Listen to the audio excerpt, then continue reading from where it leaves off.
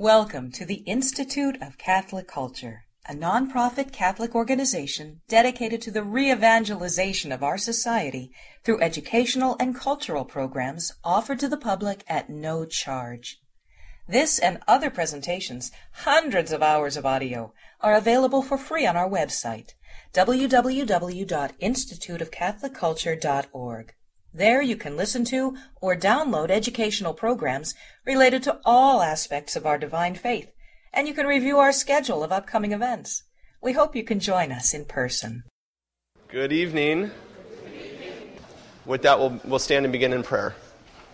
Blessed is our God at all times, both now and ever, and unto the ages of ages. Amen. We can sing the hymn of Pentecost.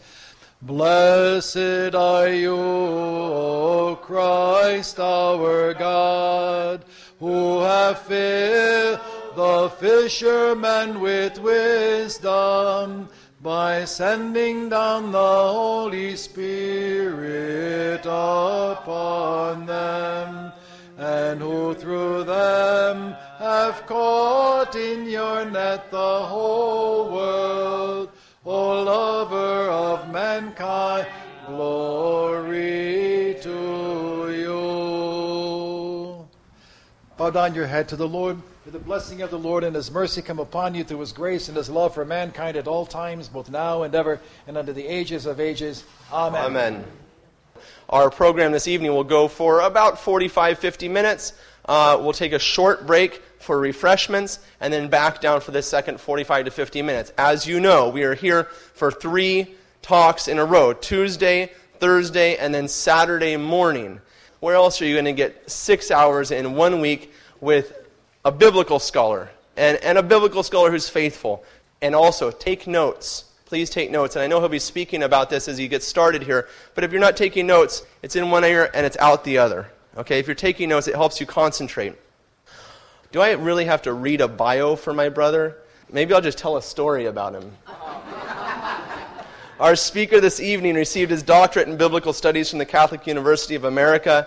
Subdeacon Sebastian is a full-time instructor in sacred scripture and biblical language at Our Lady of Guadalupe Seminary at the Fraternity of St. Peter in Lincoln, Nebraska. He's also the academic director of the Permanent Diaconate Formation Program of the Diocese of Tulsa, Oklahoma, and a lecturer in sacred scripture at Notre Dame Graduate School of Christendom College. He also happens to be my brother, and his wife is here with us, Leela. They have 5 children and come from Denton, Nebraska. Please join me in welcoming back Subdeacon Sebastian Carnazzo.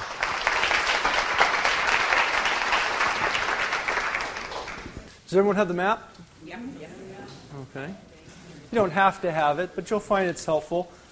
Whenever you're reading the Bible, you'll find it's very helpful to have a map. Why is that? Because you're not in that land, right? If I were to describe to you, today on the way here, I left Fairfax Station, and as I was getting on the 495, and then I thought there would be rush hour traffic, but there was nothing. I came onto the 495, and it was open. All the way till I got to about the exits for Route 7, and then all of a sudden it started backing up. So I thought, should I get off at Route 7? Because I knew I could come to the church another route. Okay? You all understand exactly what I'm saying. Yeah. Why? Because you know the area, you know the geography, you know the issues of what happens at what time, what rush hour is. And unfortunately, as we're reading through the Bible, a lot of times, we don't know the geography. We don't know the layout of Jerusalem or the layout of Galilee. And so, it's just some information. Just some, places and names. And just like, can you imagine me just telling you that story and you weren't from this area? It would have just gone all over your head. Right? You'd think, I guess there's something about traffic and Route 7, where that is. Where's Fairfax Station? I don't know. Well, that's how, unfortunately, when we read the Bible, that's how a lot of it just goes right over our head. And so what can help you with that is having a map of some sort, a Bible map. Any kind of Bible map, anything will be helpful for you. I would recommend very highly for you, this is just a handout, but something like this is called the Bible Map Insert. The Bible Map Insert from Sunlight Publishers.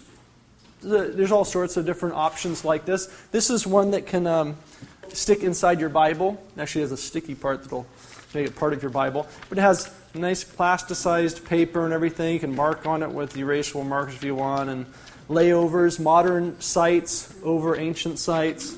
Wonderful, wonderful little map insert all. But I always carry something like this with me in my Bible. If I come across something, where is that? I go look it up. So it keeps embedding into your mind these locations and relationships of where they are. Especially, any of the stories of the Bible, Old and New Testament, are like this.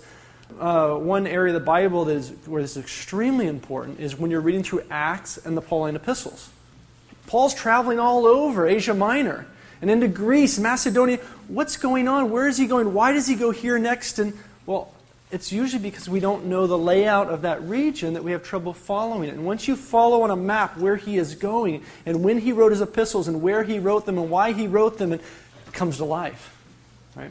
So a Bible map of some sort, this is just a simple handout. Mark it up, make some marks on it, highlight things as we go through, scribble on it, that's what it's there for. But get something like this for your Bible eventually. A lot of Bibles have a Bible map in them, but make sure you use them. Right? Okay, over the next 3 meetings together, we're going to be talking about the Gospel of Matthew, the Gospel according to St. Matthew, the Apostle. Really exciting. Tonight, we're going to do a little introduction to the Gospel and get into the text a bit, and then we're going to eventually look at some more on Thursday, and then Saturday we'll finish off the Gospel together.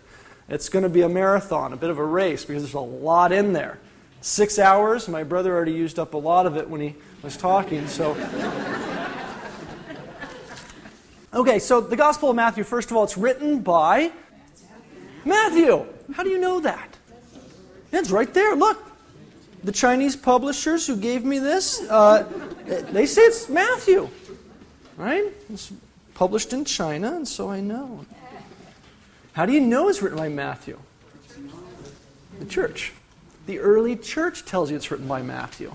Matthew didn't write at the beginning of his Gospel, the Gospel of Jesus Christ according to me. No ancient authors did that. But we know by tradition that this story about Jesus goes back to the Apostle Matthew. It's the early church that tells us that. Really important. That witness from the early church, we owe a lot to that early church. It's because of that early church that we're sitting here today. Matthew the Apostle, what do you know about him? He's called Levi in some places. He shows up in Matthew's Gospel as a tax collector when Jesus calls him from the tax booth. We're going to see that. And if he's a tax collector, he's pretty well educated. He knows how to count well. He's interested in numbers, right? And what else are tax collectors interested in that period? What is important for them? Money. But how do they figure out how much money you owe? Assess your property? Yeah, what you own, sure. They figure it out depending on your property, your inheritance, where you come from, where you live. We're going to see Joseph in Luke's Gospel has to travel because of a tax collection that's coming with the census of Quirinius. So tax collectors knew who you were, who your dad was, who your dad's dad was, all of that. They knew your genealogy, and they also knew how to count real well. Really important. We're going to see that in Matthew's Gospel. So he's a tax collector. A lot of important things there we can talk about as we go along. We'll see some of the other aspects of why that's important. Composition. When did he write it? According to the early church, Matthew was the first gospel written of the 4 that we have. There may have been some other gospels that we don't have or some short versions of these types of things that we don't have anymore. Luke refers to others having written things down. We don't know exactly what he's referring to there. He could be referring to Matthew or Mark's Gospel. But as far as we know from the early church tradition, Papias, Bishop of Hierapolis, says that Matthew wrote his Gospel in Aramaic, or he says the tongue of the Hebrews, which at that time was Aramaic. It could be Hebrew, but highly unlikely from what we know of from that period. So he wrote the Gospel down, as far as we can discern, in Aramaic, and Papias, Bishop Papias of Hierapolis says, and everyone translated as best as he was able. So as far as we can discern, the Greek text that we have, which was received by the church from a very early period, and it's quoted from in the Greek texts of the early church fathers, comes to us. It's a translation of the original Aramaic. Again, that's very helpful to know when you're dealing with a lot of passages in Matthew's Gospel. Matthew wrote this gospel down. St. Matthew wrote this gospel down, as we can discern also from the early church writings and also from the structure of the gospel and some of the information that's in there and some of the information that's not in there, that it was completed long before the destruction of Jerusalem in 70 AD. Jesus prophesies in Matthew chapter 24 about the destruction of Jerusalem. Not one stone will be left upon another. But there's no mention of it having been fulfilled. The gospel writers, if they could, they would jump in and show you where something Jesus said was fulfilled. Right? John's gospel, Jesus says, tear down this temple and in 3 days I'll rebuild it. And then John breaks in and says, we the disciples did not know what he was talking about until after he was risen from the dead and we knew he was talking about his body. Right? You see how they jump in there and comment on it. No comment like that in Matthew chapter 24 except this, let the reader understand.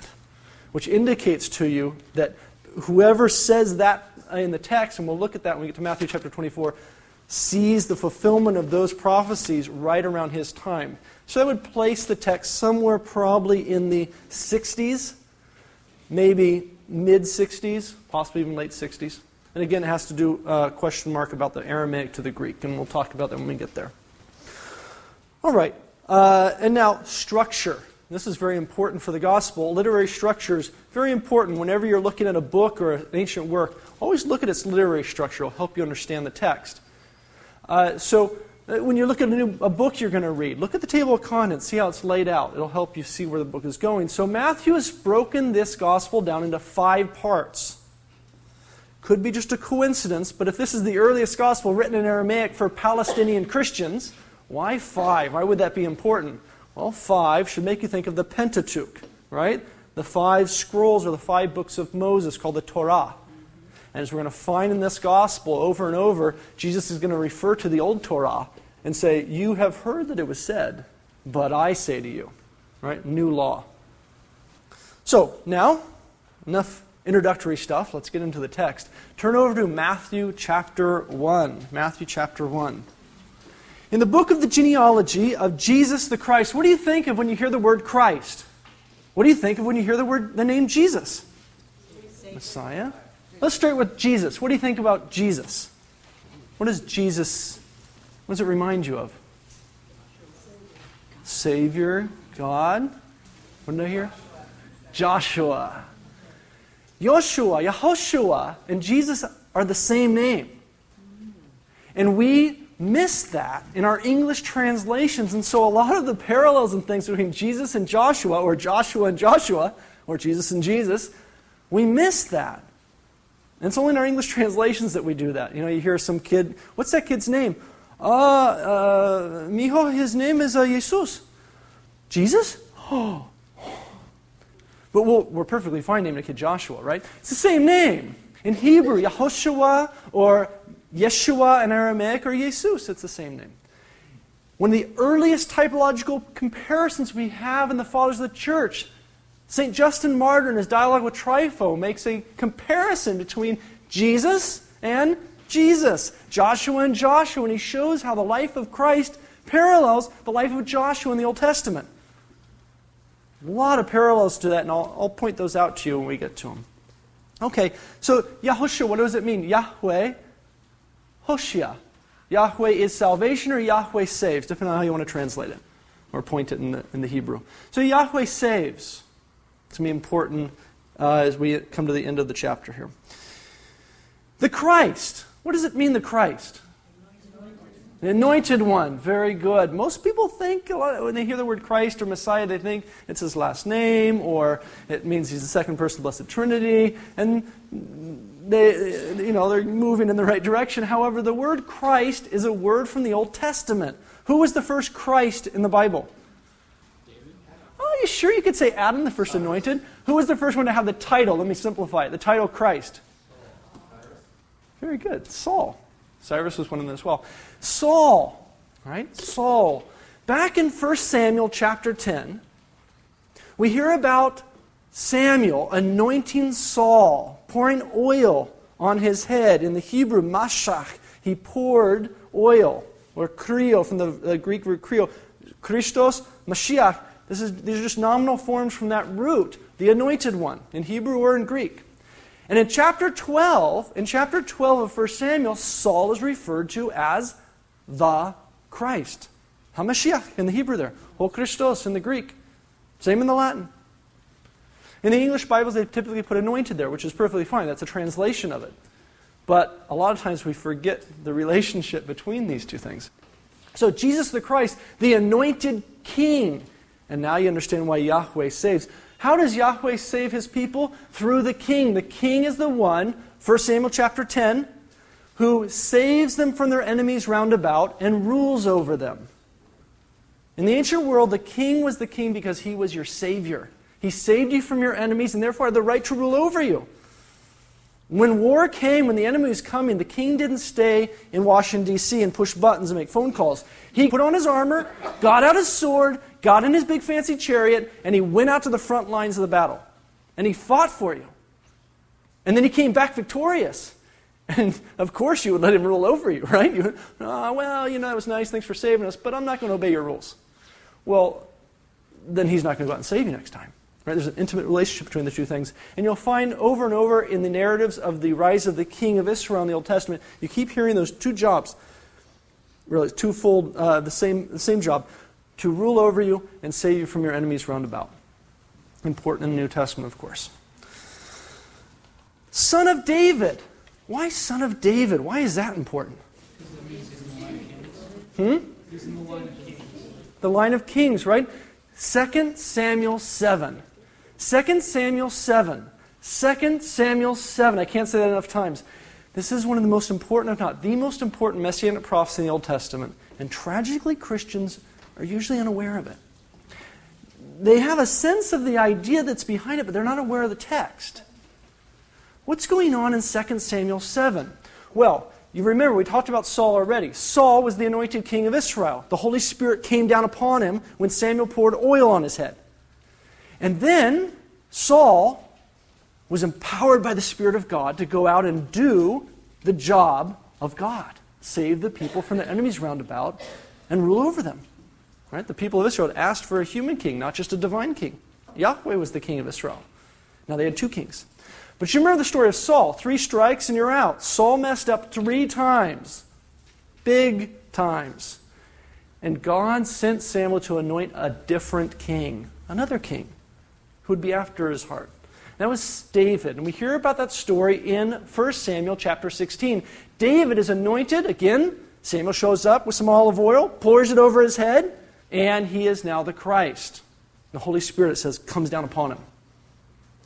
So then David goes out, and notice when he starts fighting and winning the battles, Saul gets worried. Why? Because the king is the one who fights your battles, saves you from your enemies, and therefore has the right to rule over you. And Saul starts to get nervous when he sees that. David, eventually, in 2 Samuel, David takes Jerusalem, the hill of the Jebusites, as his capital city. This is recorded in 2 Samuel chapter 5. In 2 Samuel chapter 6, he brings the Ark of the Covenant in. He's going to make it his religious and political capital. And in chapter 7, we hear about him wanting to build a house for the Lord. He says, I dwell in this beautiful palace of cedar, so the Lord should have a nice house as well. And God sends Nathan the prophet to tell David, you're not building me a house. I'm going to build you a house, David. And what it means there in the text is he's going to build David a dynasty. David's son shall sit on the throne over Israel forever.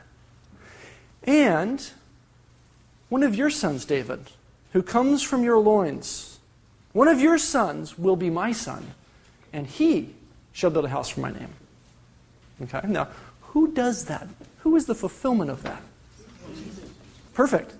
Yes, and yes. Solomon, Jesus. Remember, prophecies in the Bible are not simply a prophet says something and then it's fulfilled. You wait 500 years and there it is. Rather, as you look at the prophecy, it usually has a fulfillment right there in the historical context, almost immediately. And then again, and again, and again, like a flower, budding and flowering and flowering and flowering over and over again, getting more beautiful and fragrant with every flower. Multiple valences upon a prophecy because the Word of God is eternal. And so as you look through the Old Testament, we don't have time to look at all these examples together, but there are a number of examples of prophecies, and I'll point some of these out to you, where you see the prophecy fulfilled, and then fulfilled again, and then fulfilled again. And so when you get to the New Testament, sometimes you're looking at a third or fourth or fifth fulfillment of a prophecy, And the New Testament authors are expecting you know everything that happened in between. Because each one of them in some ways manifests in a much more greater way the meaning of that prophecy. And the last and great final fulfillment in Jesus the Christ is usually somehow seen progressively getting more and more detailed as you go through all these other prophecies. Okay? All right, son of David, 2 Samuel 7, right? Now, right there in this verse, you already have the first half of the gospel. Second half of the gospel, we're going to see in the next line, son of Abraham. Why is that important? He's the son of Abraham. Because of the promises made to Abraham. Very good.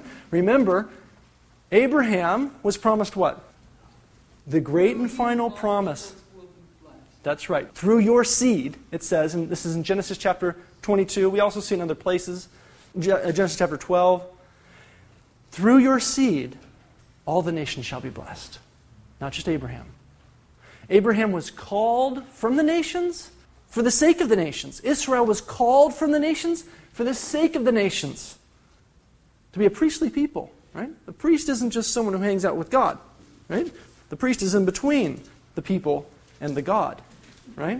Israel was to be a priestly nation, to mediate between the nations and God, to bring them into relationship with Him. They failed to do that, unfortunately, as we see in the Old Testament. However, that's another issue. So, he is the son of David, 2 Samuel 7, and son of Abraham. And as you read through the rest of this gospel, and we'll look at this together, you'll see, and I'll keep reminding you of the structure, son of David. We're going to see the fulfillment of that throughout this first half of the gospel, and it will climax in chapter 16, when he will say to his disciples, "Who do you say that I am?" And Simon will say, "You are the Christ, the Son of the living God." 2 Samuel 7. And what was 2 Samuel 7 all about? Building the house for the Lord. Remember, David wanted to do that. That's what brought about this promise to him. And that's why you hear that language all of a sudden of him building the house, building the church, the house of God, ecclesia, the gathering place for God's people. And then we enter into the second part of the gospel, where the Messiah is now revealed as God. And that second half of the gospel climaxes and concludes at the end with that beautiful promise and commandment. Go out to all nations, not just the 12 tribes of Israel, to all nations now, baptizing them, teaching them everything that I taught you. And behold, I am with you forever.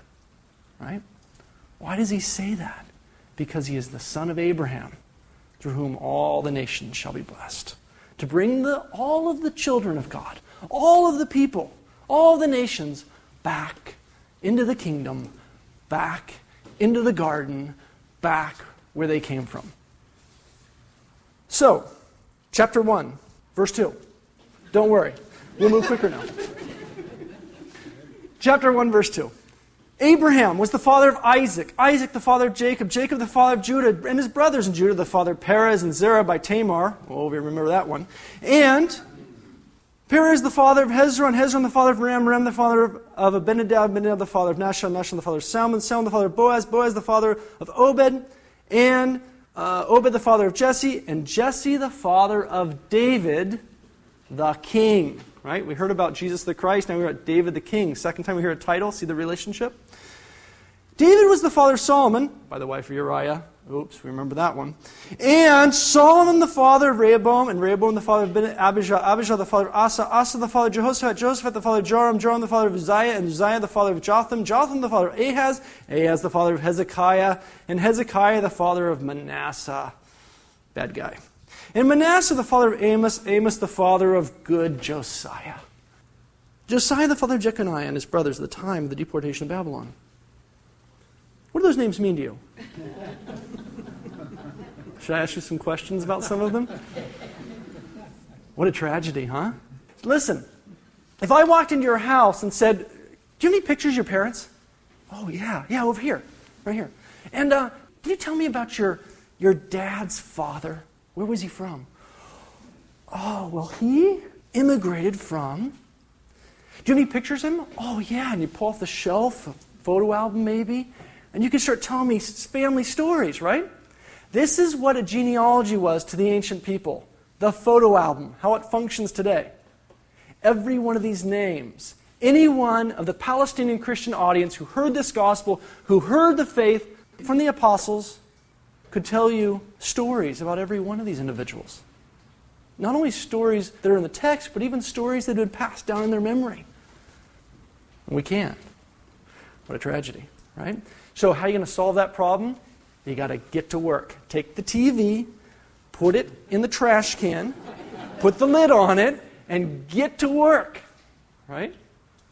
How much time do we spend staring at that box, right? Not going to see TV, it's important to be aware of things, I know. But we spend a lot of time staring at that TV on a daily basis. Figure out how much time you spend on a daily basis looking at that thing, right? Over a week's period on average.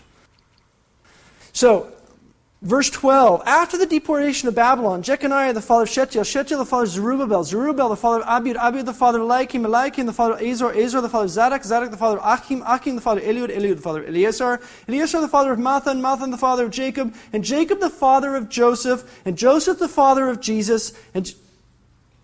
Oh no.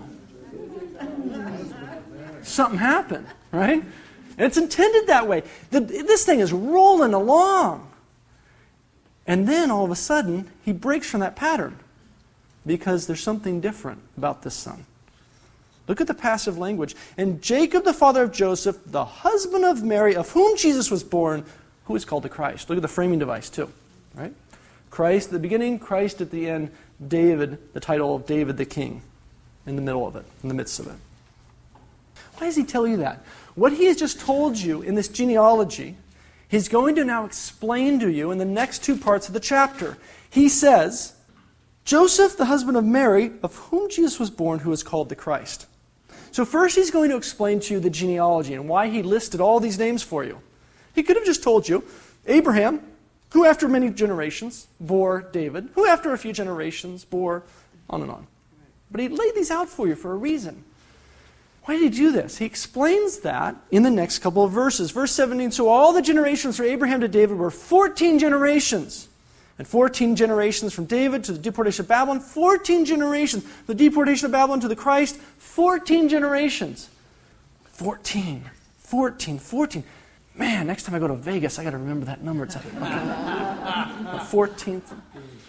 Right? 14, come on, lucky 14. So what is 14? Well, sometimes people think, well, it's 2 times 7. 7's God's lucky number. And 2, it's really lucky, I guess. But no, there's 3 times, so that's really lucky. What's happening here? Well, remember in the ancient world, they didn't have 2 different symbol systems for counting and for writing. They used 1. Most of you are familiar with the Roman numeral system, right? Those are the letters from the Roman alphabet or the Roman version of the Phoenician alphabet. There's an example today where you can see that. But in the ancient world, all the ancient peoples, they did the same thing. They had 1 number system, or 1 symbol system, coming from the Phoenician alphabet for this region, and they counted with it, and they wrote with it. And so it's very easy for them to move between numbers and words. This isn't numerology in today, the way people think of it today, but it was very simple. I mean, you'd see a name, and it was just like seeing, 2046. Oh, no, I'm sorry, not 2046, it's Fred. Okay. So it was very simple for them to do that, because it was the exact same system of symbols. The name David, adds up to 14. Aleph, Beit, Gimel, Dalet, He, Waw, or Vav. Dalet, Waw, Dalet. 14. So for them it was very simple. That's 14. David, 3 times. And now you're talking about a very important number in the Bible, the number 3. Throughout the Bible you'll find the number 3 is the perfect number. Any of the descendants from Abraham to David, from David to this time, could have been the fulfillment of all of this. And yet it has happened the 14th generation times 3. The perfect moment for it to occur. So that's why he lists those out for you. But look at the passive language in verse 16. He'll explain that to you in verse 18 and following. Now the birth of Jesus, the Christ, that is the anointed king, took place in this way. When his mother Mary had been betrothed to Joseph, before they came together. Now betrothal in the ancient world was very serious. It's not like a modern American engagement. You were betrothed, you were basically married in the sense that we would think of today, without the consummation, without living together yet. The living together and consummation of the marriage was just basically the conclusion, basically, of the betrothal service. Very serious. So today, again, you could break off an American engagement like that. Oh, didn't work out. Too bad. I didn't like the way he blew his nose or something. But then it was very serious. And if one of them had relations with someone else during that time, it was considered adultery. And therefore you could be stoned. That's how serious they took this. So they were betrothed, but before they came together, she was found to be with child. Okay, now why does he tell you that? For obvious reasons, to show you that Joseph had no physical cause of this conception. Okay? Now, before they came together, she was found to be with child of the Holy Spirit. Why is that important, the Holy Spirit? He could have just told you by the power of God. Holy Spirit. How do we begin the gospel? Jesus the Christ, the anointed one. Pouring oil over Saul's head, over David's head, we hear about the Holy Spirit coming down upon him. We see from the very beginning of his conception, he is identified as the anointed king they've been waiting for. Right? The one filled with the Holy Spirit. And her husband Joseph, being a just man, and unwilling to put her to shame, resolved to send her away quietly. But as he considered this, behold, an angel of the Lord appeared to him in a dream, saying, Joseph, son of Jacob. That's not what it says, right? Joseph, son of David. Could you imagine thinking, son of David? Doesn't this angel know my dad? Oh, yeah. So why does he say that to him? Because Joseph has to stick around. He is critical for this story. Jesus is going to be born son of David, son of God, 2 Samuel 7, right? So he has told Joseph, son of David, do not fear to take Mary your wife, for that which is conceived in her is of the Holy Spirit. She will bear a son, and you shall call him Jesus. You shall call him. Why? Why does he have to call him? This is the adoption in the Jewish world. The father naming the child, he's a legal son now, legal heir to the family line. Very important for 2 Samuel 7. In 2 Samuel 7, all the natural sons of David were by adoption sons of God. Here we have an adopted son of David who by nature is son of God from all eternity. And so he is going to name him to give him the legal authority of the line of David. Very important that he sticks around in the story. And his name is going to be Yeshua. Yehoshua, Yahweh saves. For he will save his people from their enemies round about. Oops. Oh yeah, the real enemy, sin. Not the Romans. We'll deal with them eventually. Not the Greeks from before, the Medo-Persian Empire. The real enemy, sin. And he's going to deal with the real enemy and what comes from sin, death. So again, you can see where this gospel is headed. All this took place to fulfill what the Lord had spoken by the prophet. Behold, a virgin shall conceive and bear a son, and his name shall be called Emmanuel, which means God is with us. Well, I'm trying to get all the details of the narrative there back in Isaiah and the time of Ahaz and Hezekiah. It's great stuff. But we'll find as we go through Matthew's gospel, especially this infancy narrative, that he continuously quotes back and reminds you of the context of the time of Ahaz and Hezekiah. Okay, and we'll see why he's doing that as we go along with the other quotes. Verse 24, when Joseph awoke from sleep, he did as the angel of the Lord commanded him. He took his wife. You'll notice that Joseph does whatever the angel says. If the angel, think about the other characters in the Bible. Right? Think of Zechariah in the temple, the angel showing up. Think of Abraham speaking with God. They're questioning and things. Here, Joseph just wakes up and does it. Why? Because Joseph was a just man, it says. To be just, dikaisune, to have righteousness, was to be a perfect follower of the Torah. That is what God says, you do it. And Joseph is the just man, the righteous man. Whatever God says, he does it. Whatever God says through the angel, he does. It's going to be important for the narrative. But he knew her not until she bore a son, and he called his name Yahweh saves. But why does he tell you that? Anyone ever been uncomfortable sitting, listening? Shouldn't be sitting, listening to it anyway, should be standing, but listening to the gospel during Christmas, during Nativity. You hear this reading until she... Wow, that's what my Baptist friend says. Right? And modern American Protestants will refer to this verse along with the reference to Jesus being the firstborn in Luke's gospel and the references to the brethren of the Lord. So, brethren of the Lord, firstborn in Luke's gospel, and here until, to argue for Mary having children after the birth of Jesus. Most modern American Protestants are completely unaware that this is not the original Protestant position. Ulrich Zwingli, Martin Luther, John Calvin, all of them condemned that craziness. Why is that? Well, because they were educated.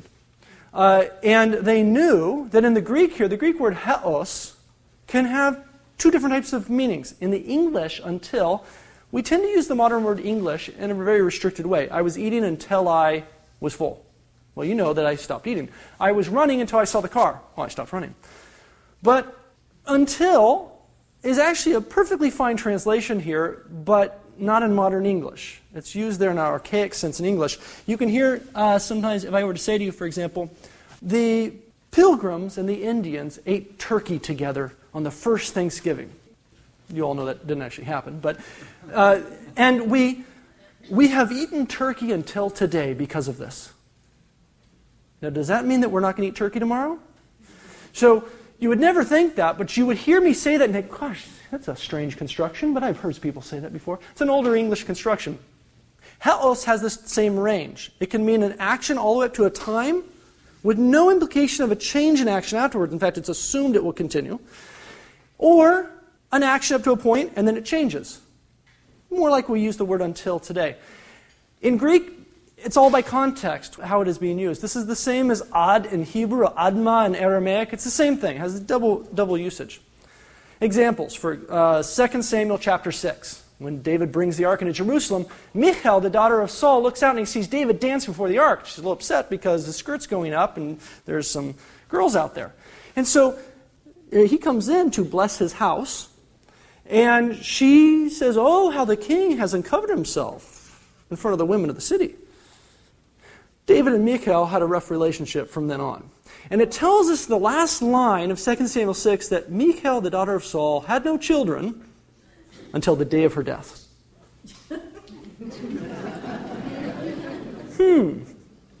Imagine you're in the cemetery in Jerusalem.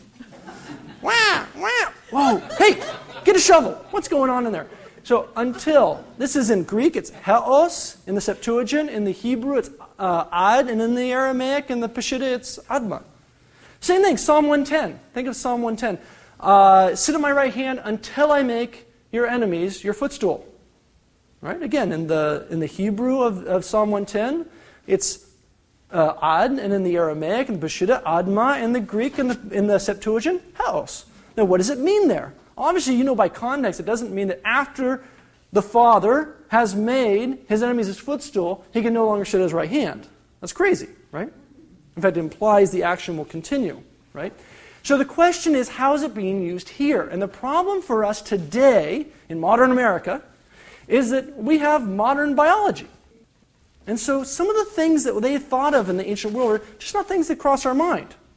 In the ancient world, in this period, there was a belief that if a woman was pregnant, she conceived before they came together.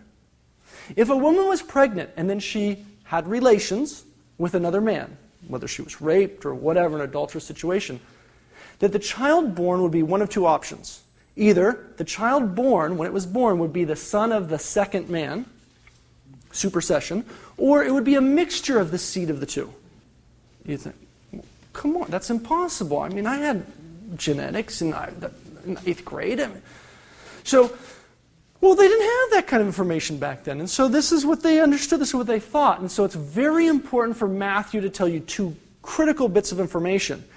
She conceived this child before they came together. Therefore, Joseph is not the natural father. And furthermore, she bore this child before they came together. Right? He had no relations with her until she gave birth. Critical information for you. Now, what is Matthew trying to tell you then?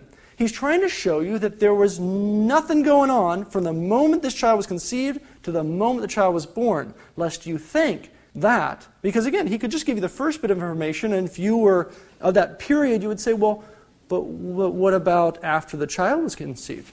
Oh no. They had no relations until the child was born. So that's what he's trying to do here. Again, the church has always understood that because of the church's known languages. Yerk Zwingli, Martin Luther, John Calvin said the exact same thing. If you want to see it, you can on the internet, John Calvin's commentary on the Gospel of Matthew. It says this exact same thing.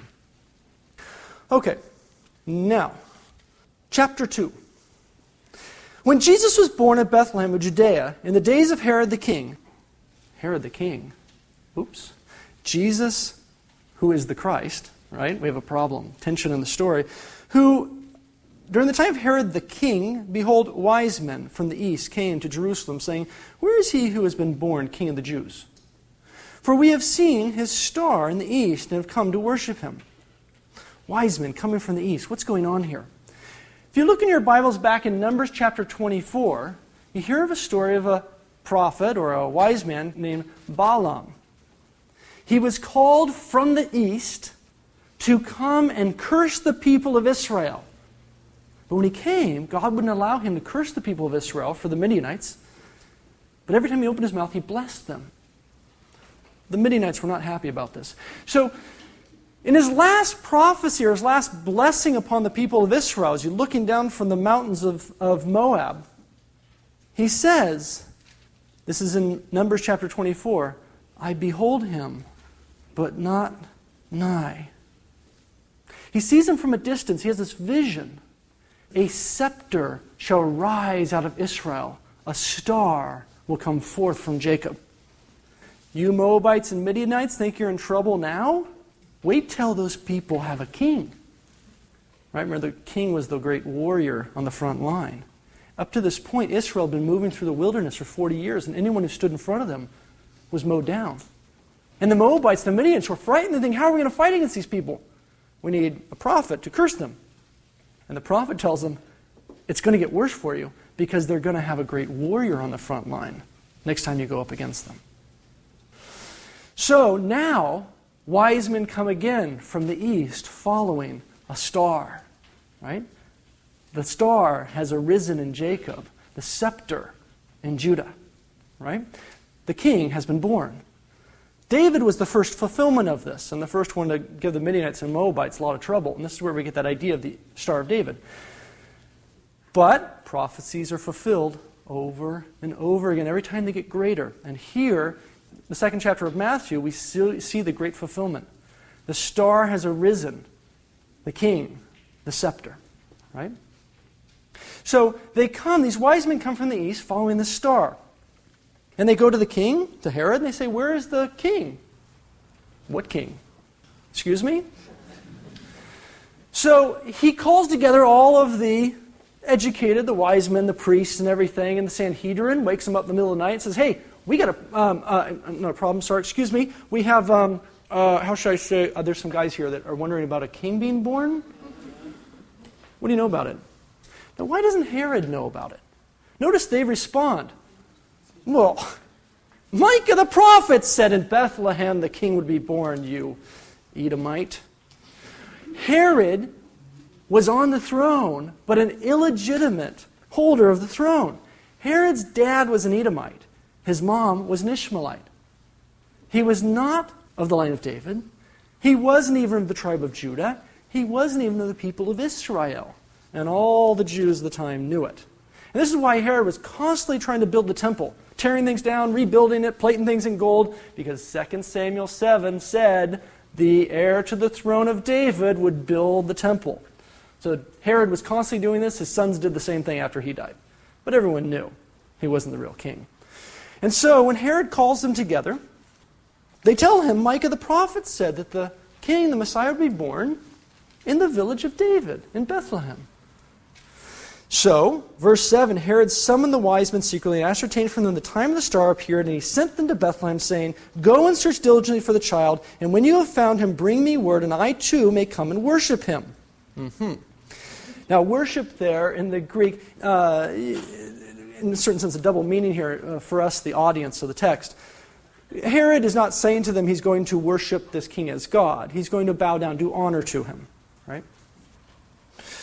Verse 9, and when they had heard the king, they went their way, and lo, the star which they had seen in the east went on before them until it came to the rest of the place where the child was. Notice it says the child here, not the babe. Right? The child.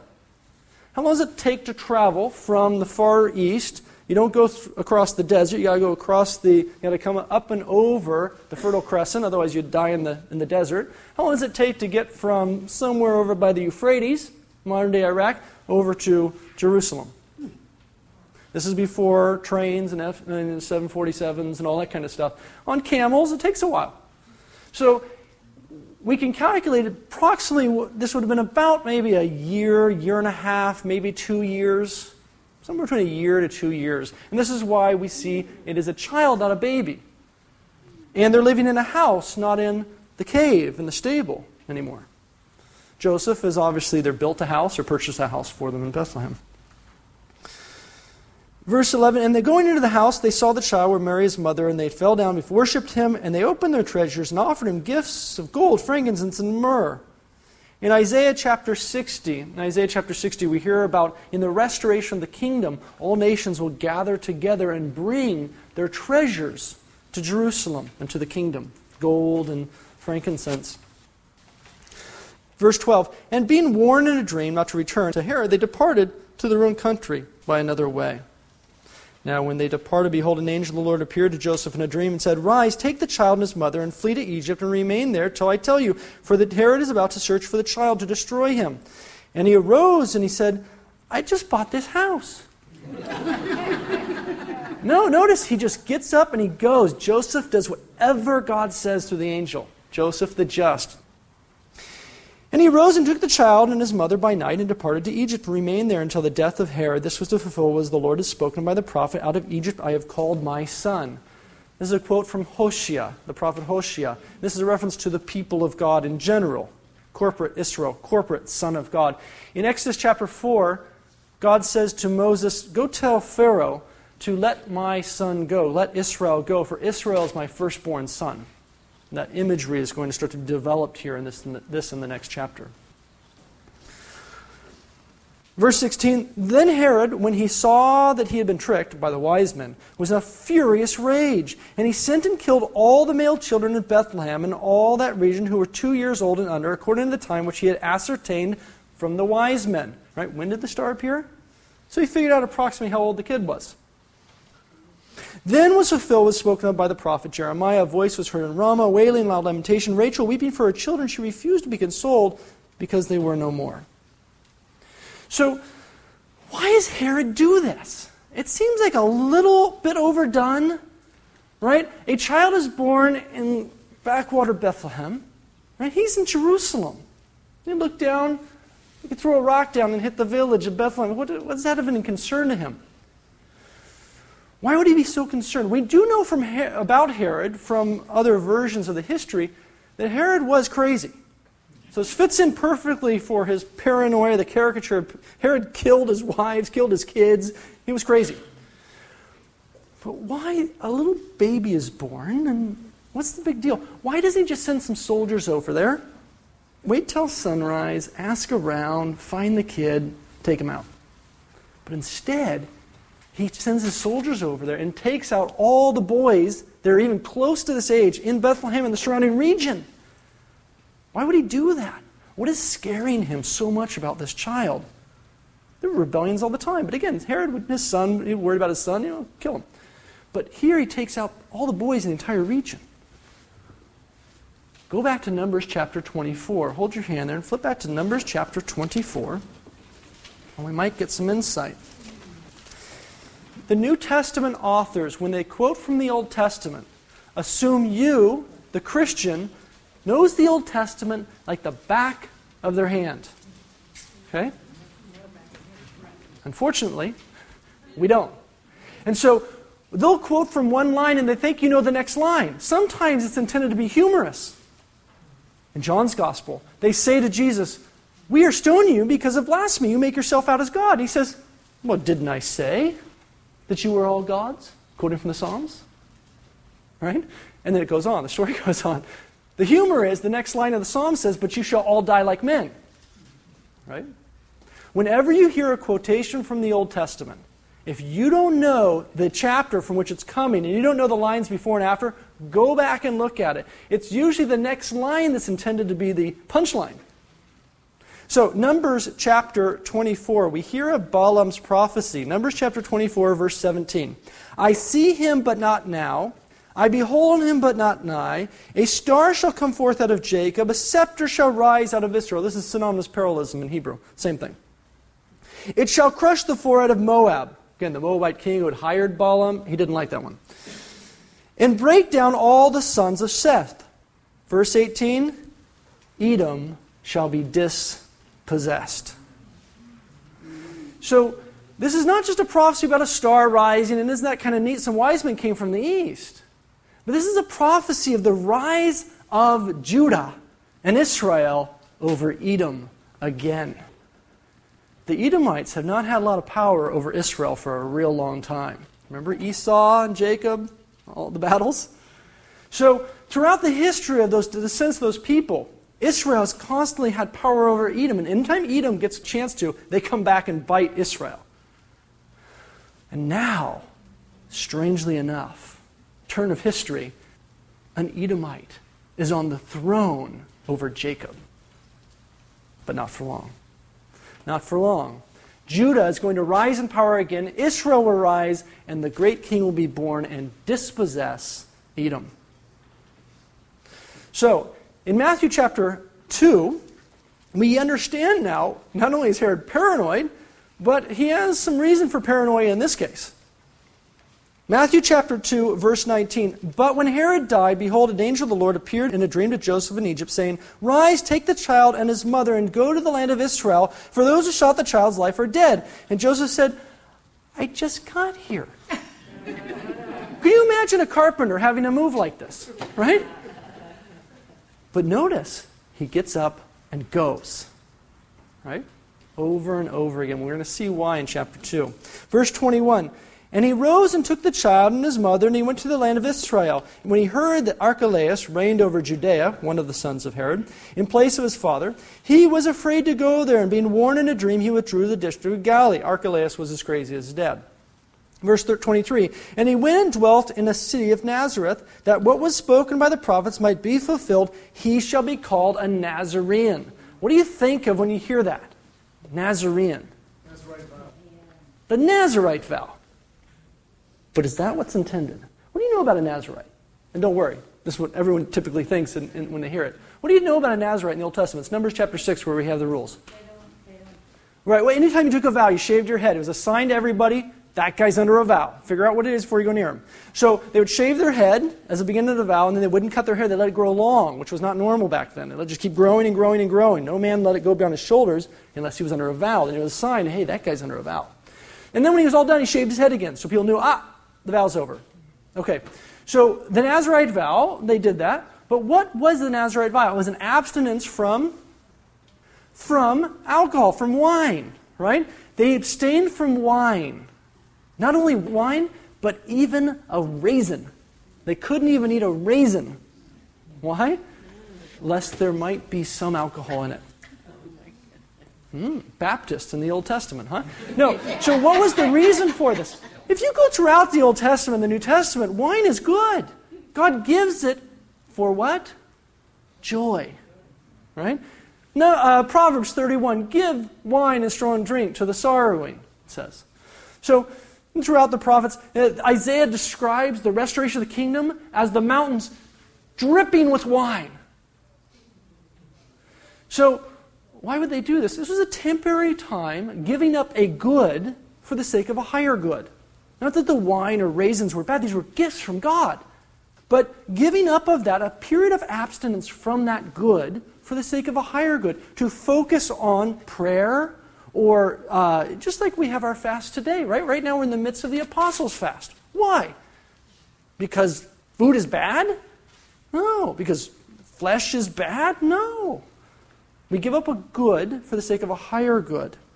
Right? We train our bodies, our wills, so that when we encounter something which is tempting to us, like a piece of meat, now if we encounter something which is tempting to us, which is not good for us, which might be a sin, we're able to withstand it.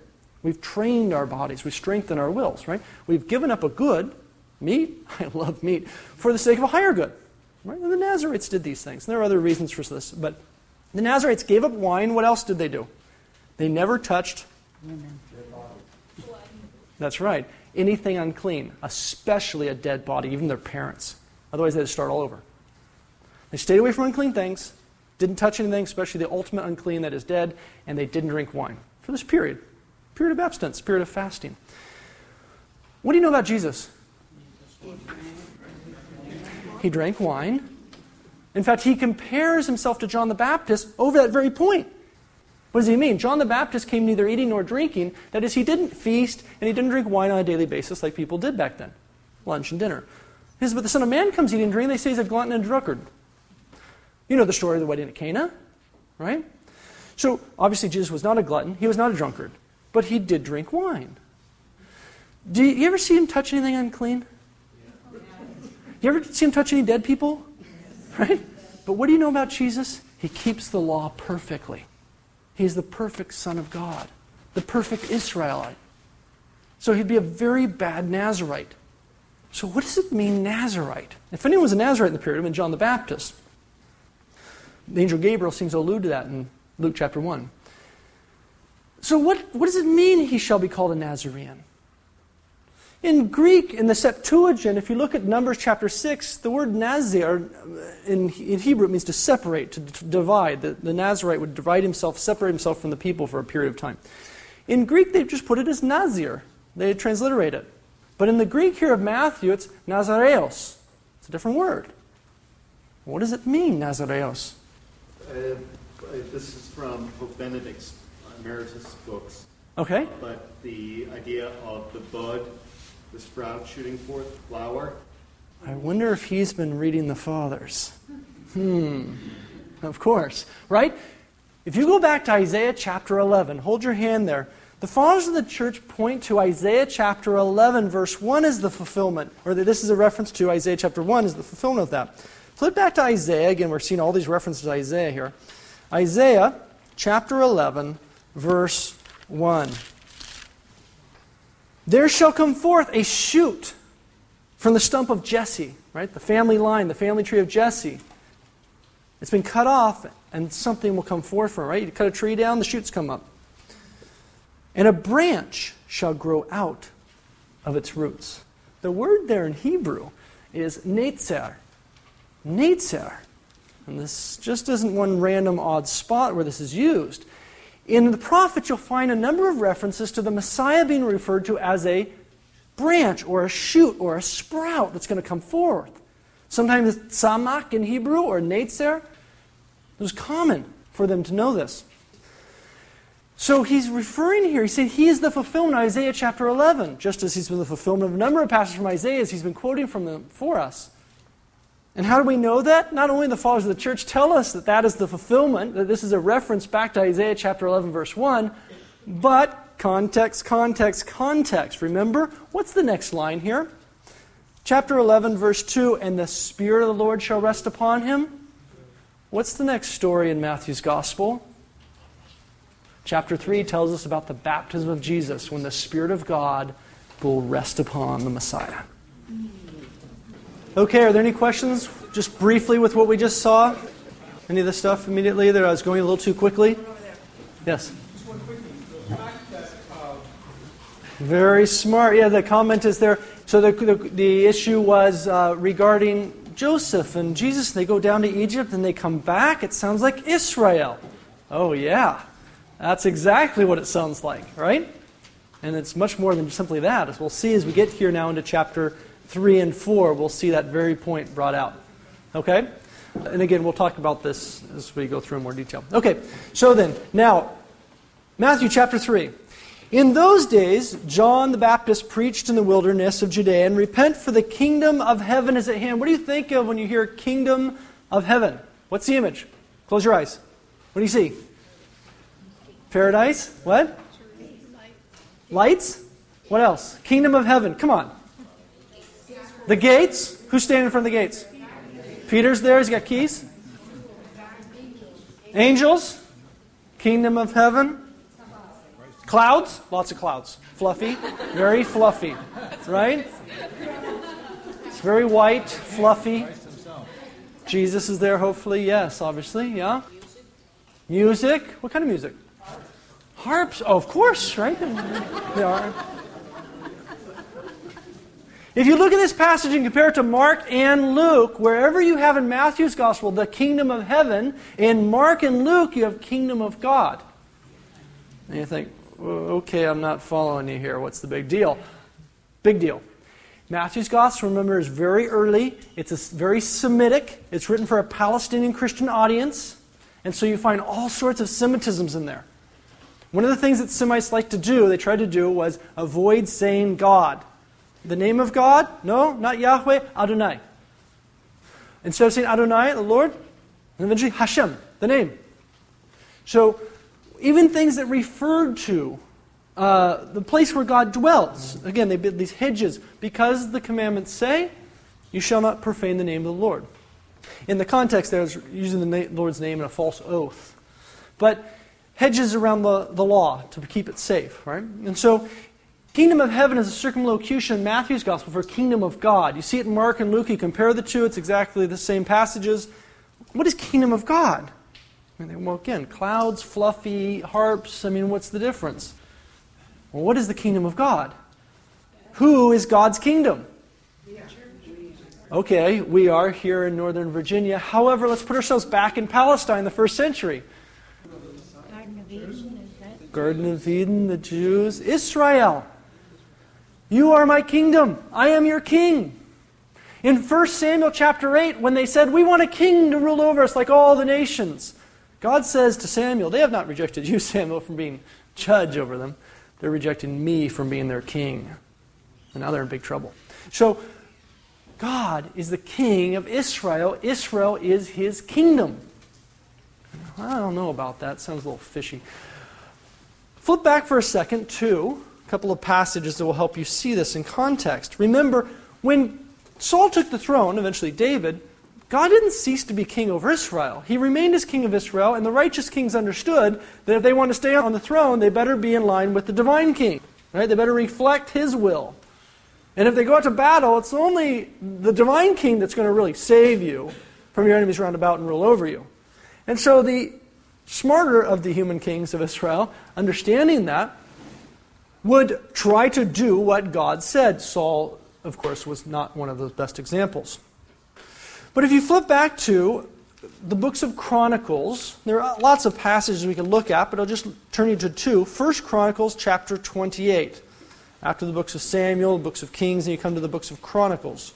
1 Chronicles chapter 28. This is a reference back to, David refers back to that very important promise in 2 Samuel 7, which is also recorded in the books of Chronicles. But in 1 Chronicles chapter 28, David assembles all of Israel in Jerusalem. And he says, God promised that a son would be born to me, and that son is Solomon. And look what he says in verse 5, chapter 28, verse 5. And of all my sons, for the Lord has given me many sons, he has chosen Solomon my son to sit upon the throne of the kingdom of Yahweh. Solomon sat on the throne of God. Really? Oh yeah. Because David was sitting on the throne of God. And what that means is the throne upon which David sat, the position he had was the position of God, and he understood that. And they'd be careful, because if they ever got out of line, then they would be in big trouble. Because God continued to rule over his people, even when the human king would mess up. And so David says Solomon is the fulfillment of 2 Samuel 7, at least the first fulfillment. He is the one who is going to sit on the throne. He said to me, it is Solomon your son who shall build my house and my courts. For I have chosen him as my son, and I will be to him as a father. I will establish his kingdom forever. So we see David tells us that God said this is Solomon was the fulfillment, the initial fulfillment of this. As you read through the New Testament, obviously, Jesus is the great final fulfillment, the great son of David. However, notice here, and this is why I'm turning to this passage now, is the kingdom of the Lord, kingdom of Yahweh, the kingdom of God. Again, another passage. Turn over to 2 Chronicles chapter 13. 2 Chronicles chapter 13. The northern kingdom and the southern kingdom. The kingdom of Israel eventually split into two parts along the Mason-Dixon line. There were the northern kingdom and the southern kingdom. Okay? And they went to war a lot. And in the midst of one of their wars, we see it recorded in chapter 13 of 2 Chronicles. The king in the south says to the northern kingdom, "Who do you think you are to go to war against us?" He says, chapter 13, verse 8, "And now you, O Israel in the north, think to withstand the kingdom of Yahweh, the kingdom of God, in the hand of the sons of David? You don't have a chance." So, look at that language. There's a number of other places I could turn you to. The kingdom of God, the kingdom of heaven is the kingdom of God. The kingdom of God is the kingdom of David, the kingdom of Israel. God is their king. They are his kingdom. Okay? And that's why you say today, when I ask you, who's the kingdom of God? You say, we are. Well, yeah. The reason why you're saying that is because of the intermediary fulfillment. So, he proclaimed, "Repent, for the kingdom of heaven is at hand." The kingdom of God is about to be reestablished. For 600 years, there has not been a son of David sitting on the throne over Israel. Ever since the Babylonians took Zedekiah, the last of the line of David, who was sitting on the throne, and stood before him all of his sons, and killed them in his eyes, and then poked his eyes out. So the last thing he saw was the end of his dynasty. And then dragged him off to Babylon, and there he died with a lot of the other exiles. For 600 years, there's not been a son of David ruling on the throne. Israel has been a vassal state to other nations, the Assyrians before that, then the Babylonians, the Medo-Persian Empire, the Greeks, and now the Romans are in control, and Pontius Pilate is sitting on the throne in Jerusalem. He's not even a king, he's a procurator. And they surely know Herod the Edomite and his sons had nothing to do with this. So they've been waiting and waiting for this prophecy to be fulfilled. God had promised in 2 Samuel 7 that the kingdom of God, the kingdom of David, would go on forever. But it seems like things aren't working out too well here in the last 600 years.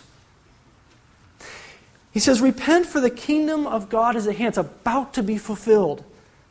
No one questions that, because they knew Daniel had prophesied in chapter 9 that about this time, it was going to have to be fulfilled.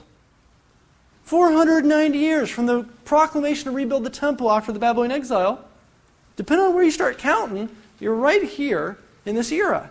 And in another couple of decades, Daniel's out of time and will be a false prophet. So they knew it was going to happen. And so John the Baptist goes out in the Jordan and he proclaims the kingdom of God is about to be fulfilled. And he says, "Repent, for the kingdom of God is at hand." Why repent? He says, verse 4, "For this is he who spoken by the prophet Isaiah when he said, the voice of one crying in the wilderness, prepare the way of the Lord, make his path straight." Isaiah chapter 40, quoting from Handel's Messiah.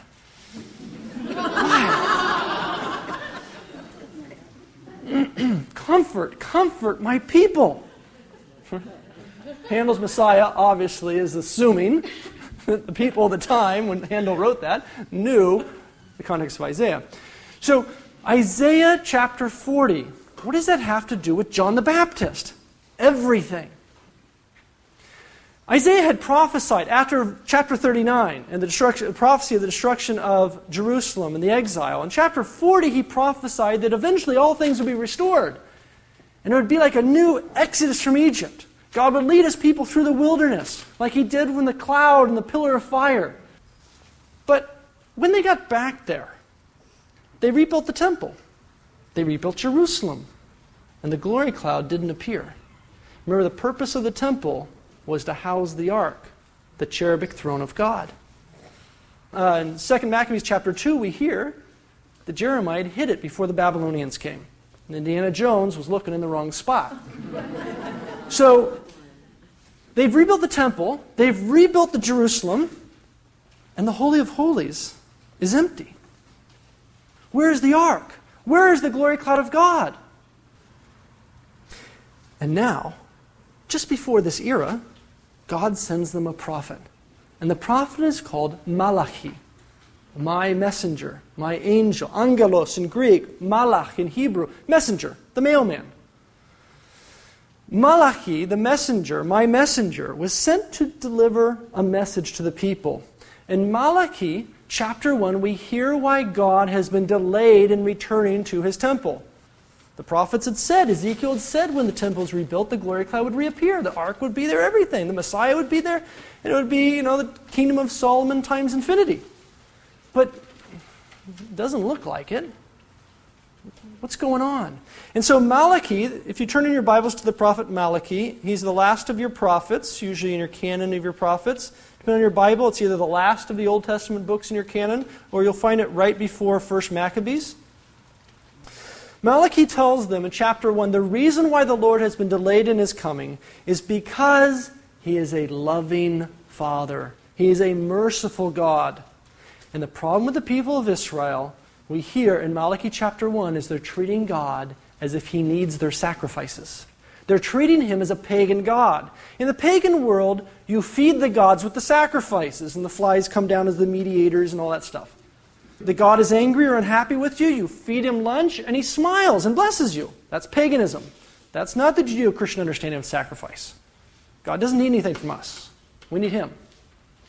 And so, the problem with Israel in chapter 1 of Malachi, we hear is they're offering to God sacrifices with blemishes, lame animals. Now, this doesn't matter to God, whether the animal is lame or blemished. What he's concerned about is why are they doing this? They think they're feeding him and making him happy. It's a liturgical factory. He's unhappy and you do this and he smiles. Right? Again, that's paganism and also Calvinism and a number of other things. So, why are they doing this? Malachi says, you don't understand. God doesn't need your sacrifices. You need them. You need to learn how to give. God gives you animals. He gives you all this wealth so you can give back to him.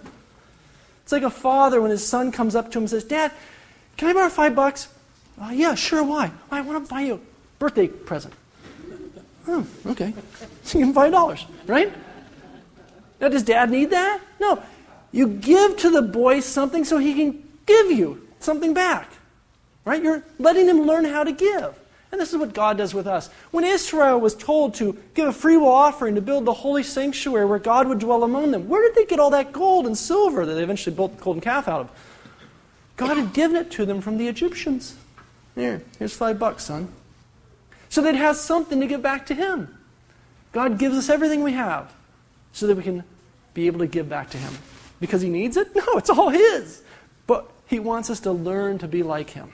Because only when we learn to be like our Heavenly Father will we ever be happy. Will we ever be joyous and come to fulfillment of everything he created us for. Israel, unfortunately, as they did a number of times throughout their history, thought that God was desiring sacrifice instead of righteousness. Desiring sacrifice to be fed rather than they learning to be like him. And so Malachi was sent to warn them that God has not come to his temple yet, because if he came right now, you would all be burned up. The glory cloud would appear and you'd all be dead. And so he warns them, stop doing this. Offer right sacrifices to God. Why? Because God is hungry? No, because you will learn how to give like your Heavenly Father, and then you'll be ready for him. Look at chapter 3, verse 1 of Malachi. Chapter 3, verse 1, Behold, I send Malachi, my messenger, to prepare the way before me. And the Lord whom you seek, remember the temple's empty, they're waiting, where's the glory cloud? Whom you seek will suddenly come to his temple. The messenger of the covenant in whom you delight, behold, he is coming. He's on his way right now, Malachi says. So you better get ready quickly. Who can endure the day of his coming? And who can stand when he appears? For he is like a refiner's fire. That's not just the little campfire in the backyard or in the campground. A refiner's fire, really hot. All impurities are burned up. And so in chapter 4 of Malachi, we hear what it's going to be like when he gets there. Chapter 4, now, if you have a New American Bible, steady, don't worry. There's only 3 chapters in Malachi in your New American Bible. I know that. It's chapter 3, verse 19. So if you only have 3 chapters in your prophet Malachi, Turn to chapter 3, verse 19. If you have 4 chapters, then it's chapter 4, verse 1. Same text. Chapter 4, verse 1. For behold, the day comes burning like an oven, when all the arrogant, all the evildoers will be stubble.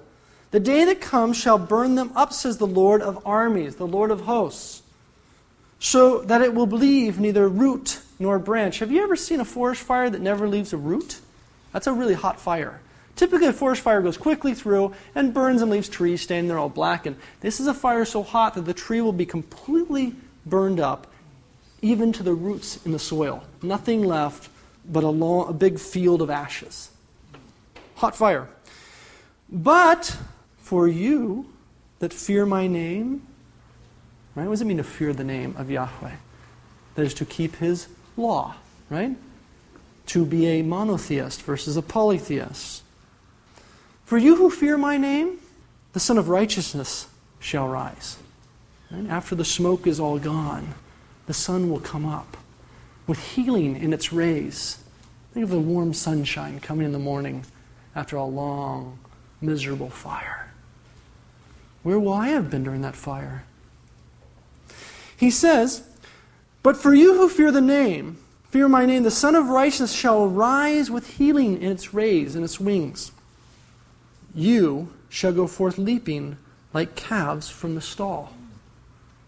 So the righteous will have been preserved during this time in a special place. Where's the stall? It's in the barn, right? Where do you put a calf at night to keep it safe? You bring it into the barn, you put it in its stall, you close the door, and you close the barn door, and then the fire came through. But in the morning when the sun comes up, the doors will open and you'll go out. It says, leaping like a calf from the stall. Have you ever seen a calf leap in the open field? It's very cute. It's like a puppy, right? They're out there jumping around, rolling around things. And it's strange because it's a large animal. He says, you'll go out leaping like a calf from the stall in the morning, coming out of the barn and playing and frolicking. And he says, and you will trample down the wicked under your feet, because they will be the ashes under your feet. All gone. This is the image of the restoration we find in all the prophets, that you'll be like calves or lambs feeding among the rubble after the destruction. See this over and over again. The righteous remnant that is there after God's wrath has wiped out the wicked. Now, what is he referring to? Malachi is a post-exilic prophet. He's not pre-exilic. I thought all that happened in the Babylonian exile. Jerusalem was destroyed. What's going on? Well, something you find in the post-exilic prophets is that Jerusalem is going to be destroyed again. And you want to make sure you're one of the calves in the stall when it happens. And he says to them in chapter 4, verse 5, behold, I send you Elijah the prophet before the great and terrible day. In fact, look at verse 4. Remember the Torah, the law of my servant Moses, and his statutes. What statutes are so important about that we find in Moses? All 365 laws? Over and over you find the law of Moses, the statutes, the ordinances that Israel keeps or doesn't keep. The things that keep coming up over and over again is not whether or not they want cheese on their burger or whether they eat the gefilte fish. No, that's not it. It's whether or not they keep the big and great commandment. Chapter 20, verse 1 and following of the Sinai covenant, in the book of Exodus, I am the Lord your God. You shall have no other gods before me. I brought you out of Egypt. No one else did. Don't make images, verse 4, of any of these gods and fall down and worship them. So the people of Israel they're told over and over again, there is only one true God of the universe. But man, including Israel, even though they have this special revelation, continuously goes, as St. Paul says, to worship the creature instead of the Creator. They make a golden calf and think it's a god, the god Apis, instead of the God who created the calf. History of mankind. Even, tragically, among a special group of mankind, Israel, God's kingdom in the Old Testament. When they received the law, as St. Stephen says, they broke it. Right? That same mountain. Well, Mount Moses went up there to get the directions of how to build the house for God to dwell among them. They built a golden calf. So verse 5, behold, I will send you Elijah the prophet before the great and terrible day of the Lord comes. And he will turn the hearts of the fathers to their children, and the hearts of the children to their fathers, lest I come and smite the land with a curse. Right? Rather than a blessing. So Elijah's going to return. Remember, Elijah went up in the fiery chariot. He's coming back. The book of Sirach says this too. And he does come back in two ways. John the Baptist. As we'll see, Jesus will refer to John the Baptist as Elijah. The angel Gabriel says in Luke chapter 1 that he will come in the spirit of Elijah. And yet Elijah will return in the parallel to the baptism, that is at the transfiguration, right? When we get Moses and Elijah again. So, again, knowing the structure of Matthew, extremely important. Knowing these Old Testament references, extremely important. And also knowing that the Word of God is eternal, right? So a prophecy comes and it's fulfilled and fulfilled and fulfilled. And every time it gets more beautiful as a flower flowers and reflowers and blossoms again. Now, Malachi chapter 4, verse 5, and chapter 3, verse 1, as we saw there, what does that have to do with Isaiah chapter 40? What's missing?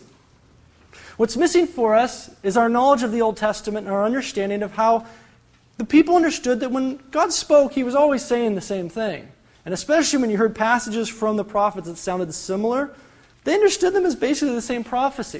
And you can see this in Mark's Gospel. In Mark chapter 1, Mark says, when John the Baptist comes, this was to fulfill what was said by Isaiah the prophet. Turn over there to Mark and see this intermediary text.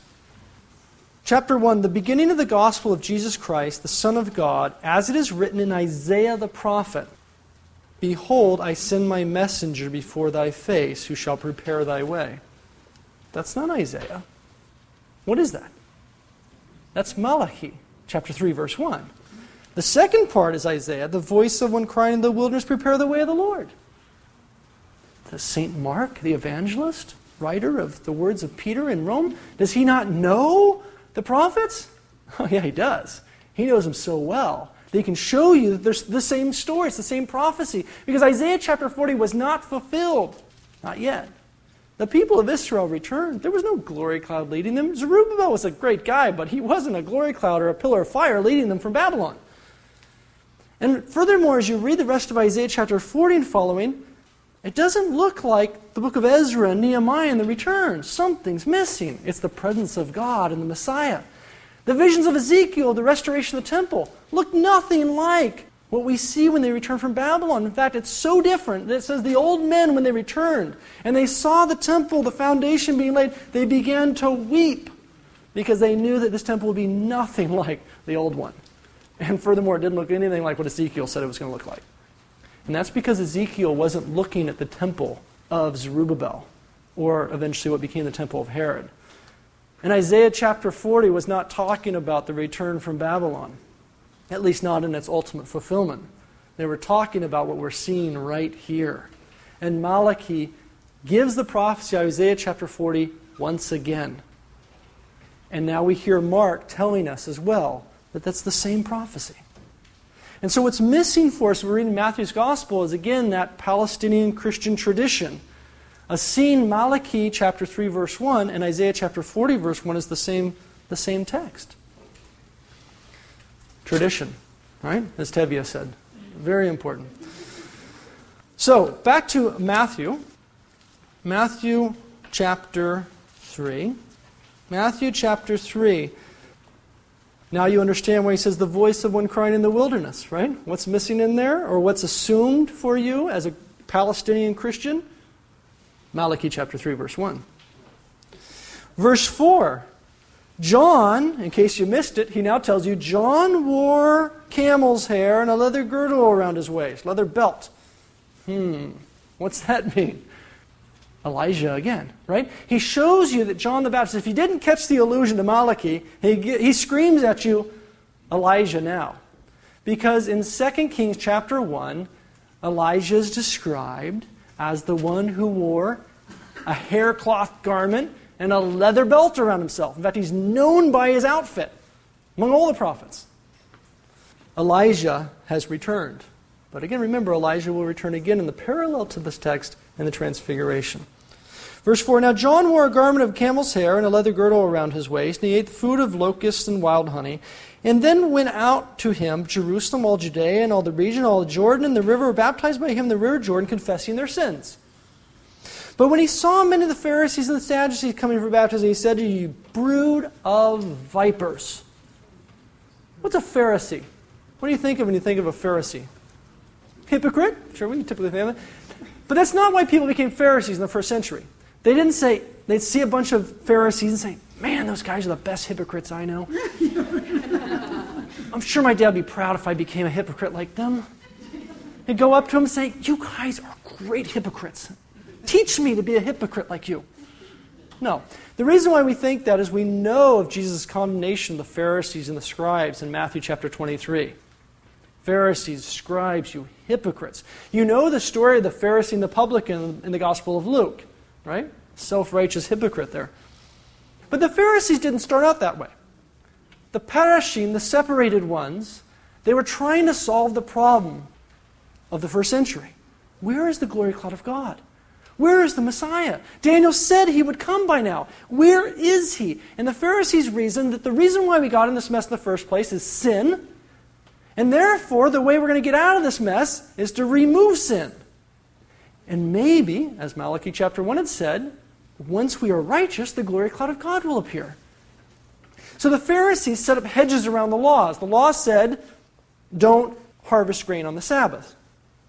The disciples of Jesus go out and they're plucking grain and eating. The Pharisees jump out of the bush and say, what are they doing? The law says you can't do that. The law doesn't say you can't pluck grain on the Sabbath to eat. It says don't go out and take your sickle to the field. A guy gets up on a guy's carrying his pallet on the Sabbath, and 5 Pharisees tackle him. Right? Get off me! What are you doing? What are you doing carrying your pallet on the Sabbath? Jesus of Nazareth told me, he healed me. He told me to go home. Take up your pallet. Where is this guy? So, what's the problem there? The Pharisees knew that carrying your pallet on the Sabbath was not against the Torah, but it surely broke the hedge around the Torah. And if a man's going to carry his pallet on the Sabbath, then what's he going to do next? If a man's going to pluck grain on the Sabbath, then the next day he's going to take his sickle out. They put hedges around the laws. The Torah said, don't do this. They said, don't even get close to it. Sabbath, don't work. Pharisee said, don't even breathe. The Sabbath said, tithe on your barley and the first fruits and all of these things. And they tithed on the mint and the dill even, the backyard spices they grew for their kitchen, lest they would forget to tithe on the barley and the wheat. Right? These are hedges around the law. Seems like a good idea, the hedge around the law. The problem is the hedge itself began to become the focus, and they missed the point of the whole thing in the middle, as Jesus will tell them. Right? You tithe on your mint and your dill, which is fine, I guess, if you want. I didn't tell you to do that, but you forgot the weightier things of the law. He'll get into that in chapter 5 of this gospel. Now, in chapter 4, we hear about him condemning the Pharisees and the Sadducees. The Sadducees were another religious party at the time. The Sadducees controlled the temple primarily. The Levites, the priests. We're going to see Pharisees and Sadducees all over the gospel. We've got to understand who these people are. What are the differences of the Sadducees and the Pharisees? It was like the Democrats and Republicans today. They controlled the region. There were other groups, the Zealots and the Essenes and things, but these were the major parties, religious political parties. The Pharisees hated Herod. The Pharisees hated Pontius Pilate. If a Herodian turned his back on a Pharisee, would stab him. A Sadducee? No, don't mess with Herod. Don't bother him. The Sadducees believed that the most important thing was that the book of Leviticus was preserved, that the liturgical factory describing the book of Leviticus continued to move. Everything else was secondary to that. Now, they had a motive for this. The Sadducees primarily controlled the priesthood and Levites, right? This is their job. The temple. This is how they get paid. So the Sadducees controlled the Levites and the priests. Most of them were of the Sadducean party. And they had a very small canon. It was only the Torah, the 5 books of Moses. And therefore, they also didn't believe in resurrection. See that in Acts of the Apostles, a major issue. Because there's nowhere in the Torah that you have a clear reference to resurrection. Although Jesus shows them, there's an allusion to it. I am the God of Abraham, Isaac, and Jacob. God of the living, not of the dead. That's what he's talking to the Sadducees. But the Pharisees believed in the Torah and the books of wisdom and the prophets. They had the canon. We inherited the canon from them. The same canon, the Septuagint. So this is the larger canon. So they believed in resurrection. Again, you can see these issues arising in the book of Acts. Both parties, though, trying to do some right and also motivated by other issues, are condemned by John the Baptist. because they weren't doing what they're supposed to be doing. They weren't bringing the people to repentance. They weren't preparing them for the coming of the kingdom of God, what Daniel said was coming very quickly. Malachi said he was on his way. And neither of them were really doing the right thing. Hypocrisy had infested the Pharisees. And again, as we go through the Gospel, see some of these issues. So chapter 3, verse 11, he says, I baptize you with water for repentance, but he who is coming after me is mightier than I, whose sandals I am not worthy to carry. He will baptize you with the Holy Spirit and with fire. Remember the refiner's fire coming? Verse 12, his winnowing fork is in his hand, and he will clear his threshing floor and gather his wheat into the granary, right into the barn, preserve the calves, right? But the chaff he will burn with unquenchable fire. Look at the imagery back to Malachi here. Verse 13, chapter 3, verse 13, then Jesus came from Galilee to the Jordan to John to be baptized by him, and John would have prevented him, saying, I need to be baptized by you. And do you come to me? John sees what Jesus says. You don't need any repentance. The rest of us do. And Jesus says to him, let it be so for now, for thus it is fitting to fulfill all righteousness, dikaiosune, righteousness, that is, so that the law may be fulfilled, that is, that the Scriptures might be fulfilled, that the Word of God might be fulfilled. And what does that fulfill?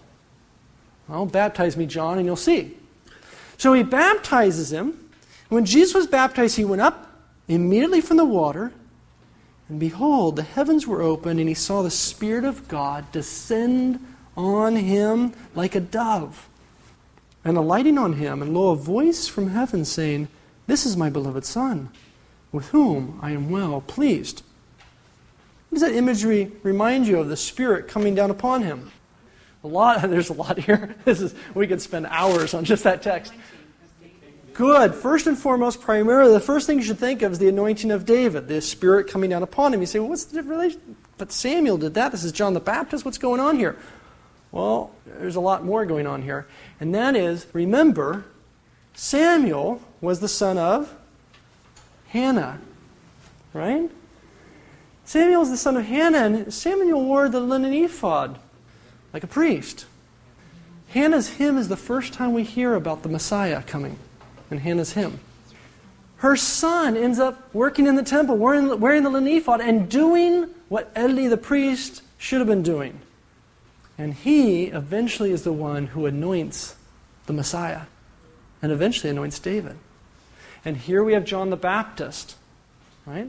John the Baptist, again, think of the parallels here. Zechariah, the priest in the temple, right? John the Baptist isn't in the temple, though. He's out at the Jordan River, doing what the whole temple system was intended to do.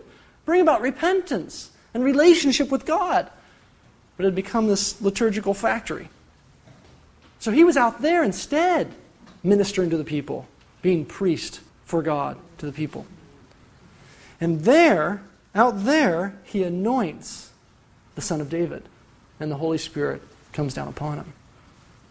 And then we hear the voice from heaven saying, this is my Son, my beloved Son, whom I am well pleased. That should remind you of 2 Samuel 7, the Son of David, who is the Son of God. But it should also remind you of something else, in whom I am well pleased. And that's where we pick up, as the individual said earlier, with the imagery of Israel. We're going to see Jesus now coming through the Jordan River, coming through the water, going out into the wilderness, like Israel, coming out of Egypt and crossing the Red Sea, going out in the wilderness for 40 years and failing 3 big tests. Jesus goes out in the wilderness, the Son of God, and all 3 tests that Israel failed, he passes. And then he goes into Galilee and begins his earthly ministry, calling the beginning of his 12 disciples. Okay, and now we're out of time. Are there any questions? We had talked about holding Q&A until Saturday. Is that okay with you? Okay, that's fine with me. And by the way, you got quite a compliment online. Antonio, I don't know where he's calling from. Hey, Antonio. He says this is the best study on the Gospel of Matthew he has ever heard. Well, I can't take credit for it. Thank you very much. We hope you enjoyed this presentation from the Institute of Catholic Culture. If you'd like to learn more about the mission of the Institute and how you may become a part of this important work, please visit our website at www.instituteofcatholicculture.org or call us at 540-635-7155. And may the glory of Christ Church be ever more manifest upon the earth. St. John the Evangelist, pray for us.